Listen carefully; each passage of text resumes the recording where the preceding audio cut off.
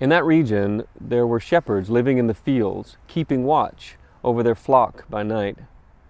Then an angel of the Lord stood before them, and the glory of the Lord shone around them, and they were terrified. But the angel said to them, "Do not be afraid, for see, I am bringing you good news of great joy for all the people. To you is born this day in the city of David a Savior, who is the Christ, the Lord. This will be a sign for you. You will find a child wrapped in bands of cloth and lying in a manger." Luke tells us that the shepherds were actually living in the fields. I mean, it was their work. They were close to the earth with their animals, and they were keeping watch. Luke says that an angel came and stood among them, and that the glory of the Lord was all around them. So what that means is that God came right to where they were, in their work, with the animals, close to the earth. And the angel, the messenger, says, I've come to bring some really good news. What catches me about what the angel said is that it's really good news for all the people, all people. That means us too. And that the good news is that a Savior is born. A Savior for all people. Everyone needs a Savior. All of us do. And so when the angel says, this will be a sign for you, the shepherds go and they start keeping watch for an entirely different thing. Now, some of us are reading together through this book, All the Good, a Wesleyan way of Christmas. And in this book, Amy Barker says that this story, this Christmas story, that it's all about the messenger, the message, and then our response to the message.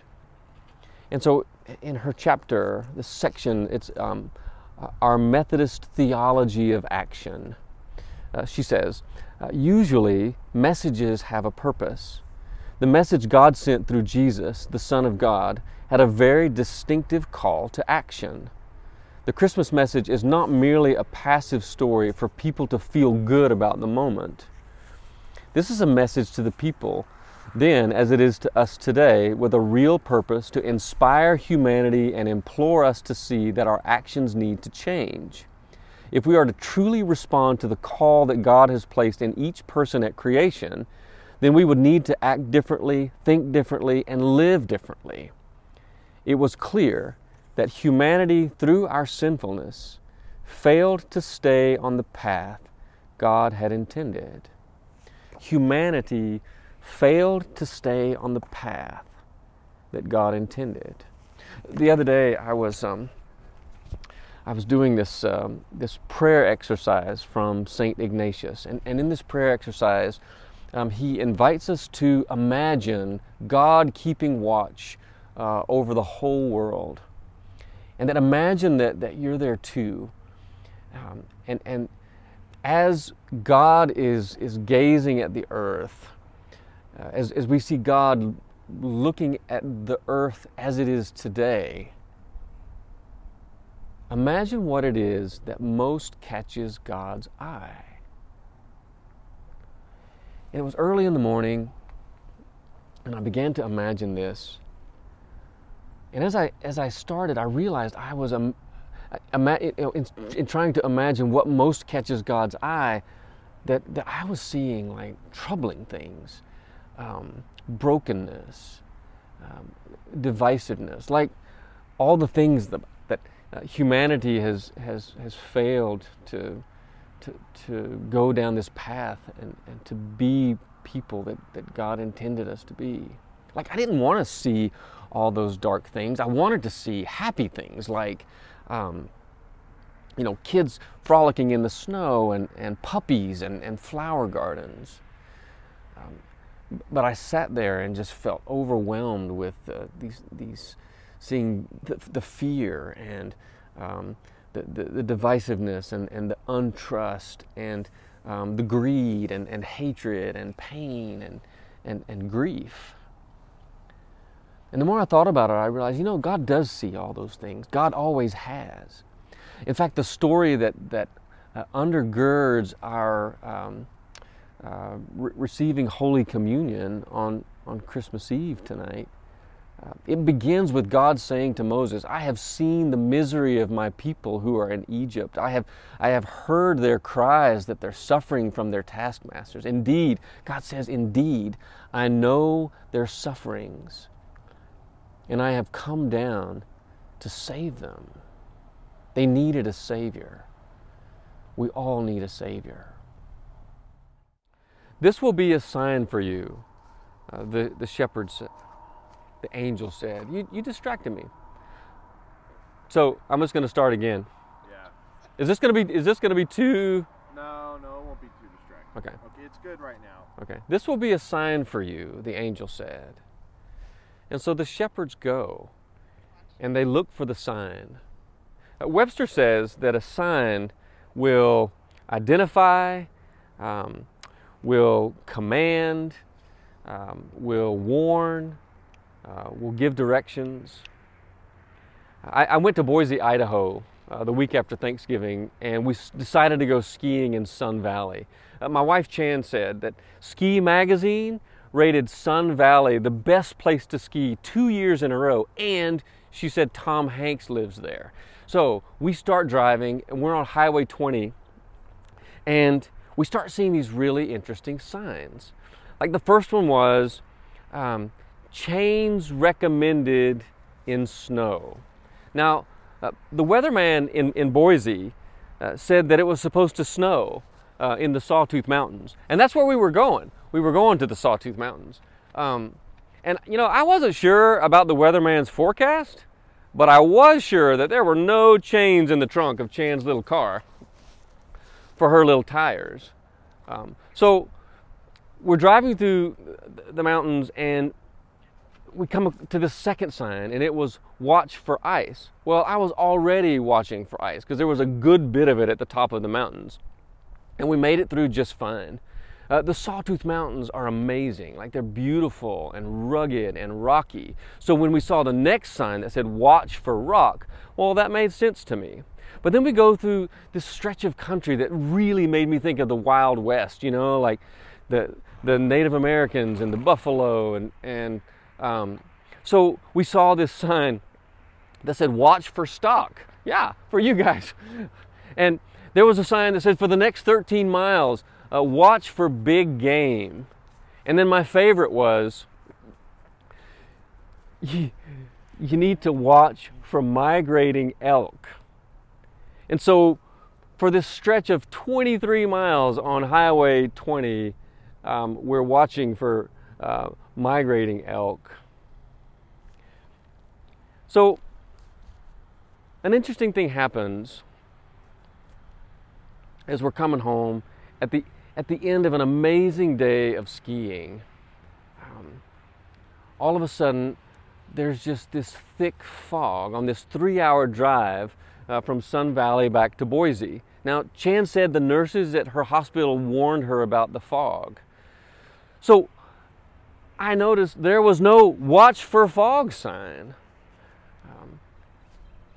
But I didn't need to watch for it because I was consumed by it. When I landed in Charlotte after my vacation, I was standing on the baggage claim curb, and it was just really interesting that I began to notice the fog. I realized that there was some construction happening behind me. And so I turned around and I peered through this tear in the protective cloth on the fence. And I saw this, like the backhoe, except instead of a bucket, it had like this battering ram on it. And it was just jackhammering this big piece of concrete, broken concrete that had rebar hanging out of it. And it was creating this big cloud of dust. And as I turned around, this young man smoking a cigarette passed right in front of me, and after he was gone, I noticed the cloud of smoke that, like a fog, was just lingering in the air. The bus finally came for long-term parking lot number 1, and I made it to my truck, and I realized I hadn't eaten much that day, and it was already in the evening, so I was starving, and I stopped at Moe's, and I got an awesome burrito with black beans and rice and jalapeno peppers, and after I've eaten and I'm pulling out of Moe's, I saw the sign. It was the hot sign, you know, the Krispy Kreme hot sign. And there was this little voice in my head that said, you shouldn't do that. And I ignored that little voice. And so I'm in the drive-thru at Krispy Kreme. I'm waiting for my hot donut and my hot cup of coffee. And I look in my side view mirror, and I notice the exhaust coming out of my car, my truck. And the way that the light was hitting the exhaust, it made it beautiful. But I knew it wasn't beautiful. Like, I knew that exhaust, it'll kill you, kind of like the smoke from the cigarette. And I turned around from that, and I'm looking straight ahead, and now I'm at the window, and I noticed this cone-shaped thing that's just attached at the end of the building, and there's this smoke pouring out of this thing, and it was just lifting like a fog right in front of me. It was the fog from a Krispy Kreme donut, and it made me smile. Some of you know Tony Campolo's story. He's teaching this group of middle school students about God's grace, and he asks them this question: how is grace different from mercy and justice? And there's this one little kid in the class, and he gets this big grin on his face, and he's got this twinkle in his eye, and he says, well, if a cop pulls you over for speeding and gives you a ticket, he said, that's justice. If a cop pulls you over for speeding and gives you a warning, that's mercy. If a cop pulls you over for speeding but gives you a Krispy Kreme donut, that's grace. So the shepherds go, and they find the sign that the angel was talking about. But I imagine it isn't at all what they were expecting. You know, John, in his gospel, he tells the story too. He says, in the beginning was the Word, and the Word was with God, and the Word was God. He was in the beginning with God. All things came into being through him, and without him not one thing came into being. What has come into being in him was life, and the life was the light of all people. The light shines in the darkness, and the darkness did not overcome it. And the Word became flesh and lived among us, and we have seen his glory, the glory as of a Father's only Son, full of grace and truth. So keep watch and have a Merry Christmas.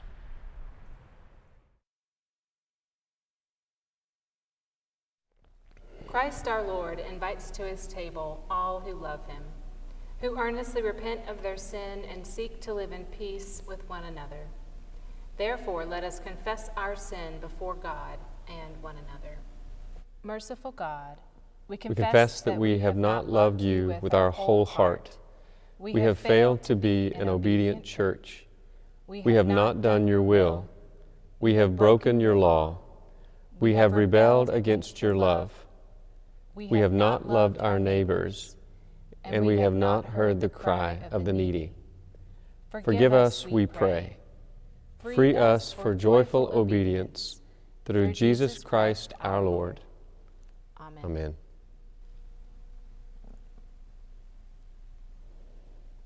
Hear the good news. Christ died for us while we were yet sinners, and that proves God's love toward us. In the name of Jesus Christ, you are forgiven. In the name of Jesus Christ, you are forgiven. Glory to God. Amen. Amen. The Lord be with you. And also with you. Lift up your hearts. We lift them up to the Lord. Let us give thanks to the Lord our God. It is right to give our thanks and praise. It is right and a good and joyful thing, always and everywhere, to give thanks to you, Almighty God, creator of heaven and earth. You created light out of darkness and brought forth life on the earth. You formed us in your image and breathed into us the breath of life. When we turned away and our love failed, your love remained steadfast. You delivered us from captivity, made covenant to be our sovereign God, and spoke to us through your prophets. In the fullness of time, you gave your only Son, Jesus Christ, to be our Savior. And at his birth, the angels sang, "Glory to you in the highest, and peace to your people on earth." And so, with your people on earth and all the company of heaven, we praise your name and join their unending hymn. Holy, holy, holy Lord, God and power and might. Heaven and earth are full of your glory. Hosanna in the highest. Blessed is he who comes in the name of the Lord. Hosanna in the highest. Holy are you, and blessed is your Son, Jesus Christ. As Mary and Joseph went from Galilee to Bethlehem, and there found no room, so Jesus went from Galilee to Jerusalem and was despised and rejected. As in the poverty of a stable Jesus was born, so by the baptism of his suffering, death, and resurrection you gave birth to your church, delivered us from slavery to sin and death, and made with us a new covenant by water and the Spirit. As your word became flesh, born of woman, on that night long ago, so on the night in which he gave himself up for us, he took bread, gave thanks to you, broke the bread, gave it to his disciples and said, "Take, eat, this is my body which is given for you. Do this in remembrance of me." When the supper was over, he took the cup, gave thanks to you, gave it to his disciples and said, "Drink from this, all of you. This is my blood of the new covenant, poured out for you and for many, for the forgiveness of sins. Do this as often as you drink it in remembrance of me." And so, in remembrance of these your mighty acts in Jesus Christ, we offer ourselves in praise and thanksgiving as a holy and living sacrifice in union with Christ's offering for us, as we proclaim the mystery of faith. Christ has died, Christ is risen, Christ will come again.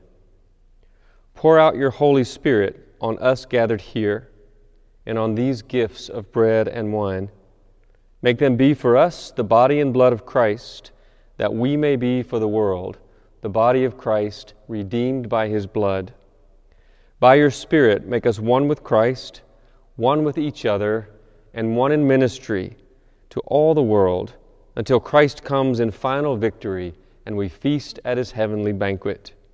Through your Son, Jesus Christ, with the Holy Spirit in your holy church, all honor and glory is yours, Almighty God, now and forever. Amen. And now, with the confidence of children of God, let us pray. Our Father, who art in heaven, hallowed be thy name. Thy kingdom come, thy will be done, on earth as it is in heaven. Give us this day our daily bread, and forgive us our trespasses, as we forgive those who trespass against us. And lead us not into temptation, but deliver us from evil. For thine is the kingdom, and the power, and the glory, forever. Amen. Because there is one loaf, We who are many are one body, for we partake of the one loaf. The bread that we break is a sharing in the body of Christ.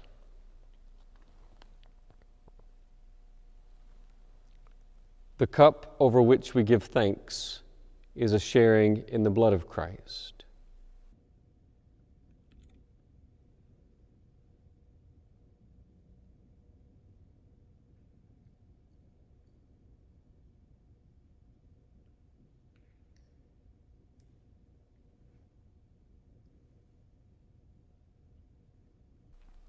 This is the body of Christ, given for you.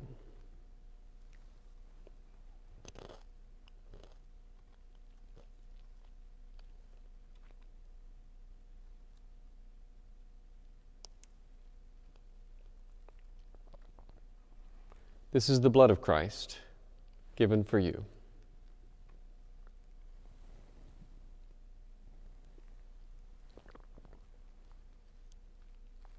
Amen. And we invite you now to get your candles as we begin the candlelight service.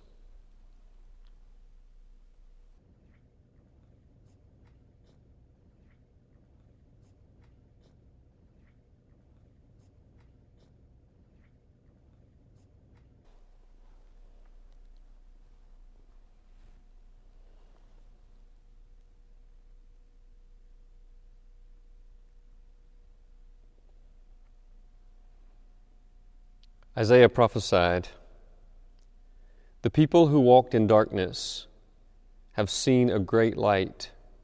Those who lived in the land of deep darkness, on them light has shined. For a child has been born for us, a son given to us. Authority rests upon his shoulders, and he is named Wonderful Counselor, Mighty God, Everlasting Father, Prince of Peace. His authority shall grow continually, and there shall be endless peace for the throne of David and his kingdom. He will establish and uphold it with justice and with righteousness from this time onward and forevermore. The zeal of the Lord of hosts will do this." The Apostle John, in his gospel story, he begins in the beginning with the Word. And the Word was with God, and the Word was God, and everything that was came into being through the Word. He says that in Him is life, and the life is the light of all people. And the light shined in the darkness, and the darkness did not overcome it.